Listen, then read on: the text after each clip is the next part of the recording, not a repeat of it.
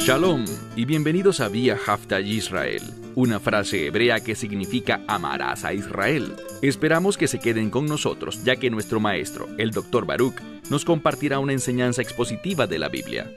El Dr. Baruch es profesor titular del Instituto Zera Abraham, con sede en Israel. Aunque todos los cursos en el instituto se imparten en hebreo, el Dr. Baruch se complace en compartir esta enseñanza en inglés con doblaje al español.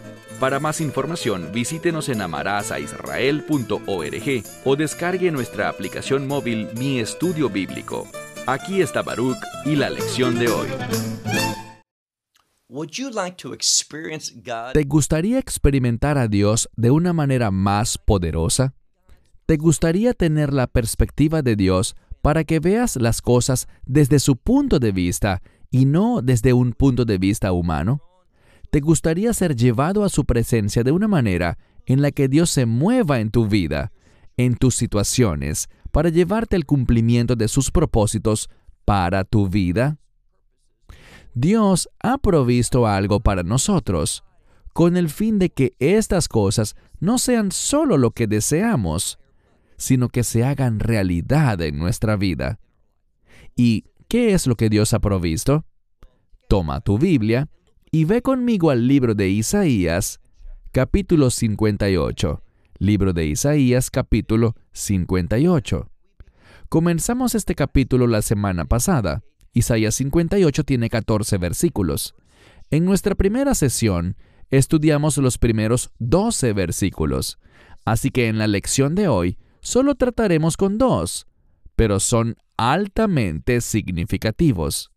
Y estoy hablando del capítulo 58 de Isaías, versos 13 y 14. El centro de estos 2 versículos es el Shabbat, el séptimo día. Y date cuenta de algo. Existe una comprensión falsa que es muy prevalente entre muchos creyentes, y es la siguiente: que Dios quiere que elijas un día de la semana para que lo apartes, será un día de descanso para ti y puedes elegir qué día te conviene más hacerlo. Muchas personas enseñan eso, pero es totalmente falso. La Biblia dice que Dios santificó el séptimo día, no un día cualquiera, no el día de tu preferencia, sino que Dios lo eligió para nosotros. Es el séptimo día. Él lo ha santificado, es decir, Él lo ha apartado y lo ha relacionado con los propósitos de Dios. Recuerden algo. Cuando volvemos, por ejemplo, al libro de Génesis, en el capítulo 2 de Génesis, aprendemos algo. Vemos que el hombre fue creado en el 6º día de la semana, y el hombre fue lo último que Dios creó. Y por lo tanto, lo primero que hizo el hombre fue experimentar el Shabbat con el Señor Dios Todopoderoso. Aquí está el problema. La mayoría de las personas ven el Shabbat como una especie de recompensa. Trabajas duro 6 días y luego tienes un día libre. Pero así no es como el Shabbat comienza a revelarse a nosotros. El ser humano fue creado en el 6º día, fue lo último que Dios creó, e inmediatamente el siguiente acontecimiento que se registra es el Shabbat. Dios creó al hombre para que experimentara el Shabbat. ¿Por qué? Porque Dios estaba allí en ese primer Shabbat. Él tenía comunión con Adán. Dios creó al hombre, varón y hembra, para que la humanidad comprendiera el significado del Shabbat. ¿Y qué más sabemos? Bueno, el Shabbat nos da esa perspectiva. Esto es lo que enseña la Torá. El hombre fue creado en el 6º día, según el Génesis, y lo primero que hizo fue experimentar el Shabbat con Dios. Y luego se le asignó una tarea. Se le hizo un llamado, trabajar en el jardín y muchas otras cosas que se le revelaron al hombre, pero se revelaron dentro de ese contexto del Shabbat. Entonces, ¿qué aprendemos de eso? Cuando aplicamos la relevancia del Shabbat a nuestra vida, eso nos dará una perspectiva de lo que se nos llama a hacer. Nos traerá claridad, nos dará la perspectiva de Dios. Y como veremos en breve, seremos restaurados a donde Dios quiere que estemos.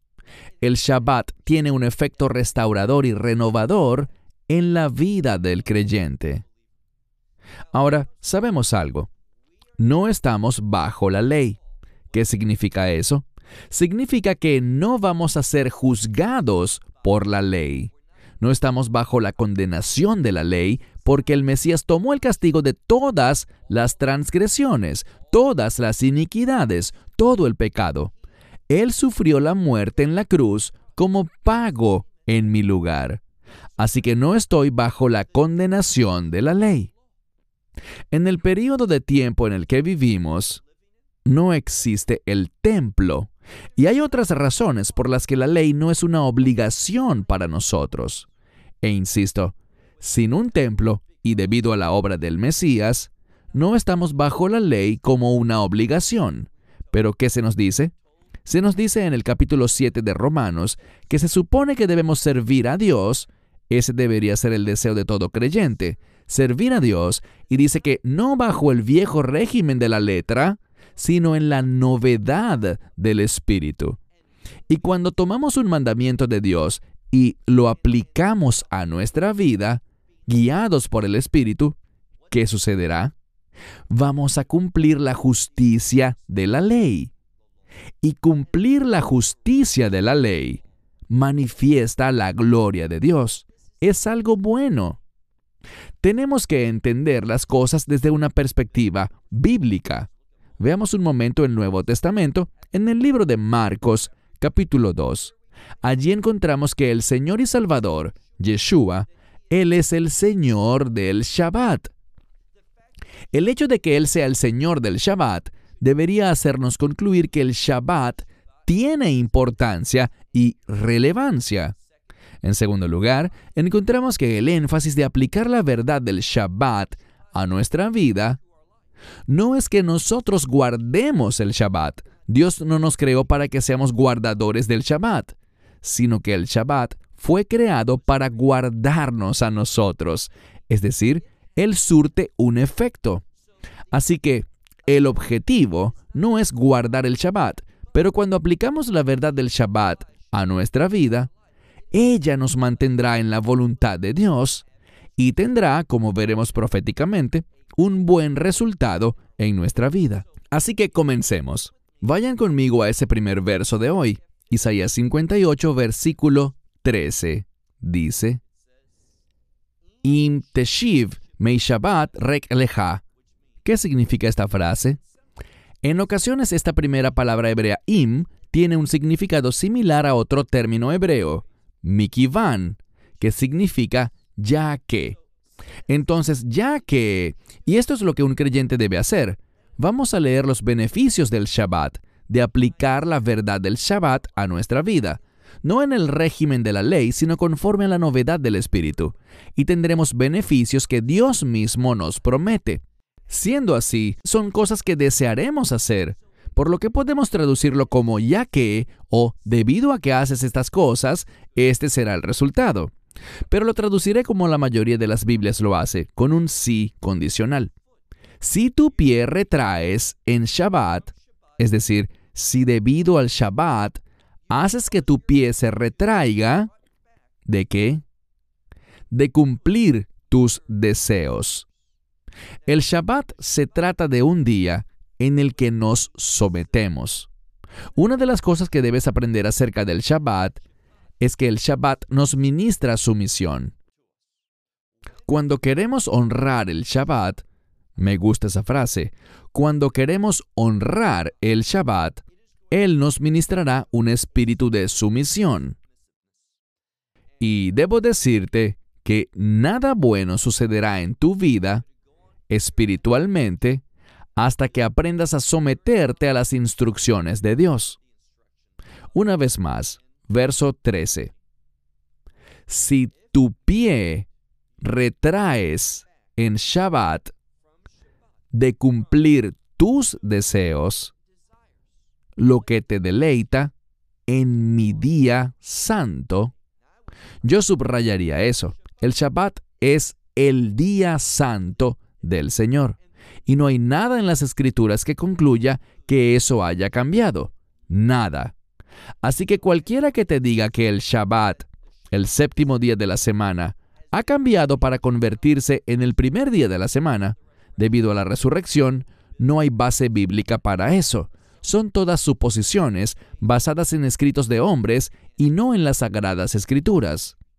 Una vez más, si tu pie retraes en Shabbat de cumplir tus deseos, en mi día santo, es su día santo, el día que Él ha santificado, y ¿qué se nos llama a hacer?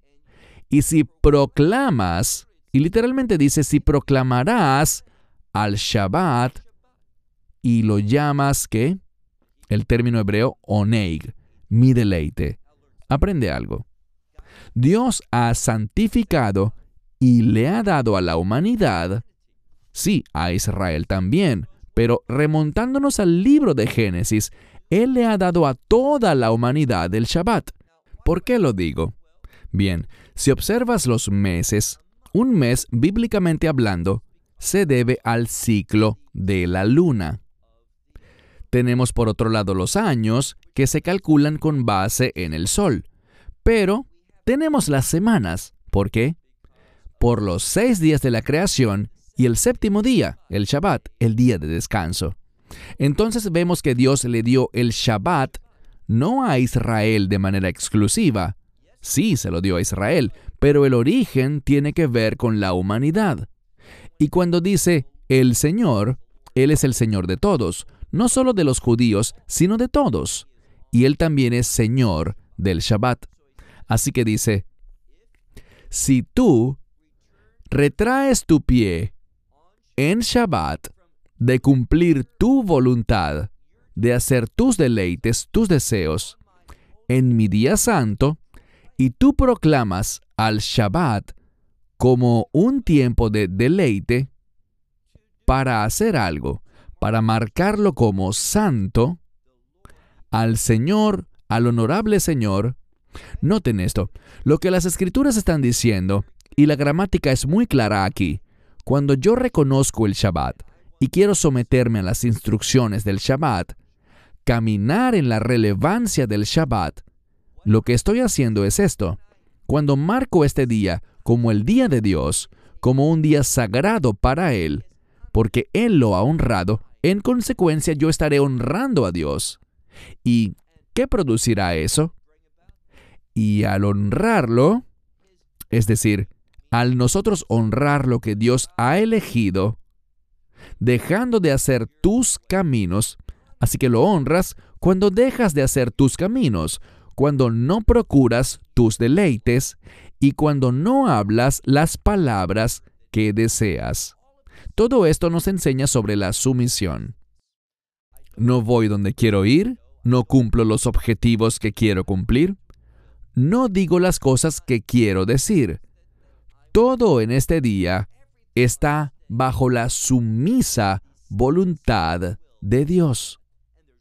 Y hay un propósito, y es honrar a Dios, reconociendo este día como su día santo. No creo que haya mucho que alguien pueda decir en contra de esto, pues es lo que este verso dice claramente.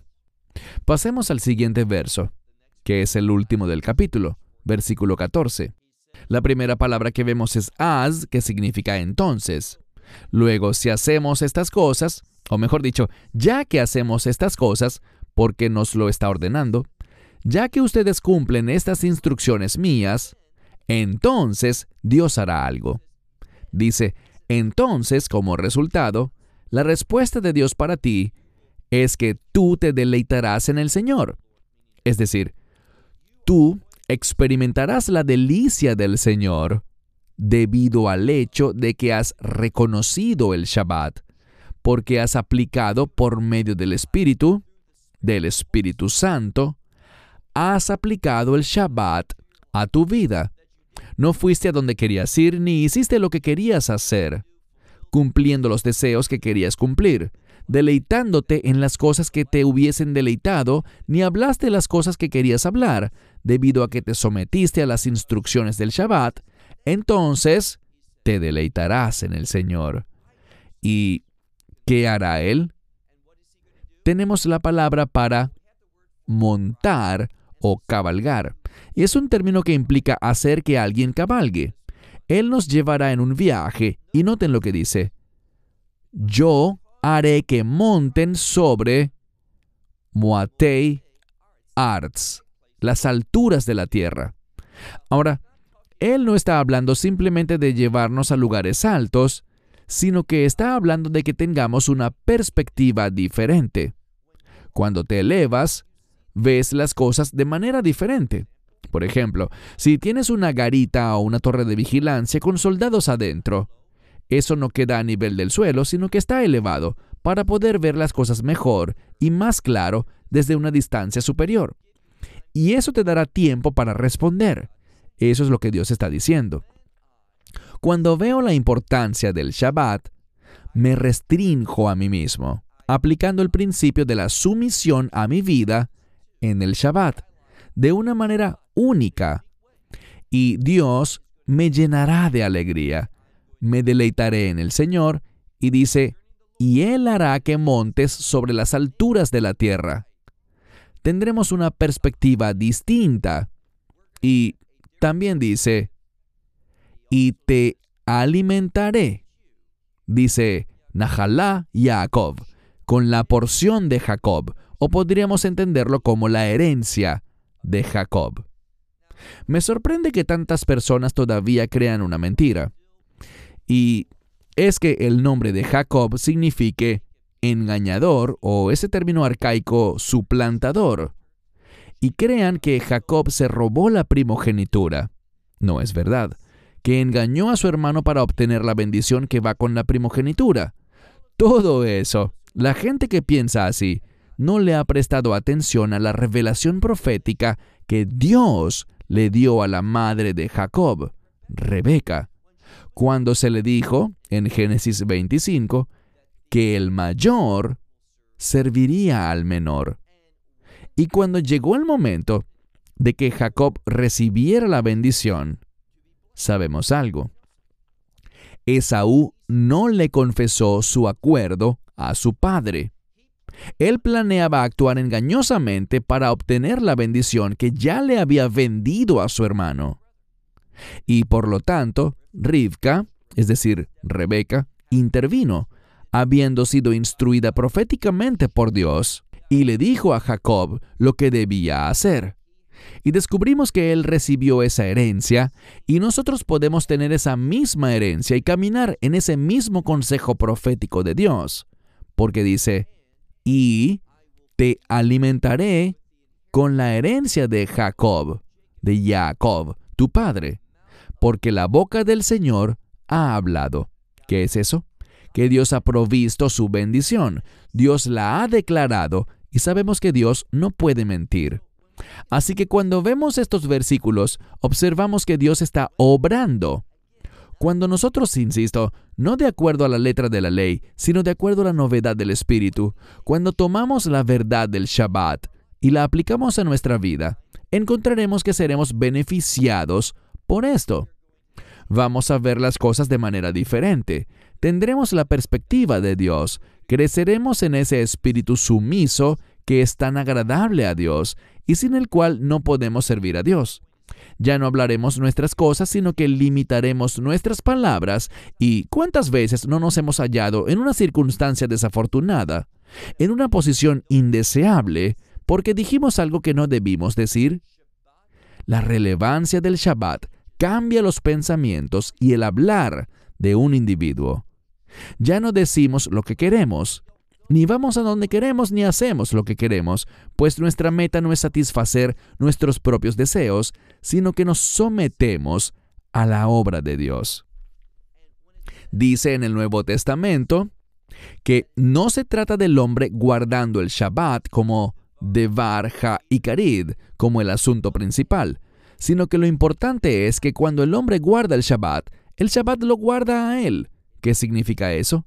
Que genera un cambio, fomenta la actividad divina en nuestra vida, la cual produce sumisión, produce la revelación de Dios en nuestra vida para que veamos las cosas desde su perspectiva, es decir, que tendremos discernimiento. Así que permíteme simplemente animarte a que estudies lo que la Biblia dice sobre el Shabbat. Encontrarás, por ejemplo, en los 10 mandamientos, que Dios habló más sobre el día de reposo que sobre cualquier otro mandamiento. Y encontrarás en el Nuevo Testamento, especialmente en los Evangelios, mucho sobre el Shabbat. La enseñanza del Mesías se centra en el Shabbat. ¿Por qué? Bueno, si miras, por ejemplo, el Evangelio de Mateo, capítulo 14, verás que todo sucede en Shabbat. Pero las personas que no entendían correctamente el Shabbat, no entendían correctamente el reino de Dios. Cuando aplicas la verdad del Shabbat a tu vida, tendrás una mejor comprensión, un mejor discernimiento de las cosas relacionadas con el reino de Dios, para que puedas vivir una vida centrada en el reino. Entonces, ¿estamos bajo el Shabbat? No lo estamos. No somos juzgados por el Shabbat, pero cuando honramos el Shabbat, veremos un cambio divino en nuestra vida. ¿Por qué soy tan firme en esto? Porque he estudiado lo que dice la Biblia sobre el Shabbat, tanto en la Tenaj como en el Brit Hadeshah, en el Antiguo y en el Nuevo Testamento. Y todo esto me anima a aplicar la verdad del Shabbat a mi vida. He experimentado beneficios por esto y estoy convencido de que crecemos y he oído numerosos testimonios al respecto. Así que el Shabbat aún tiene relevancia. Todavía es significativo. No estamos bajo la ley. La ley, debido a la falta de templo y otras razones, no se puede guardar de acuerdo con la letra de la ley. Pero, a través del Espíritu Santo, los que caminamos en el Espíritu podemos cumplir la justicia de la ley. Y cuando lo hacemos, el resultado no será más que cosas buenas. Por eso estamos estudiando esto, porque quiero que cosas buenas le sucedan a cada uno de ustedes. Cosas divinas que le traigan honor a Él, que manifiesten su justicia en tu vida y a través de tu vida, para que su gloria pueda manifestarse a través de tu comportamiento. Cierro con esto hasta la próxima semana. Shalom desde Israel. Shalom from Israel. Esperamos que te hayas edificado con el mensaje de hoy y lo compartas con otros. Te invitamos a seguir nuestros estudios cada semana por este canal y por el portal de YouTube de Amarás a Israel. También puedes descargar nuestra aplicación móvil gratuita, Mi Estudio Bíblico. Finalmente, para obtener más información sobre nosotros, visita nuestra web amarasaisrael.org, donde encontrarás otras conferencias de Baruch en audio, video y texto. Hasta el próximo programa. Que el Señor te bendiga en Yeshua HaMashiach, Jesús el Mesías, mientras caminas con Él.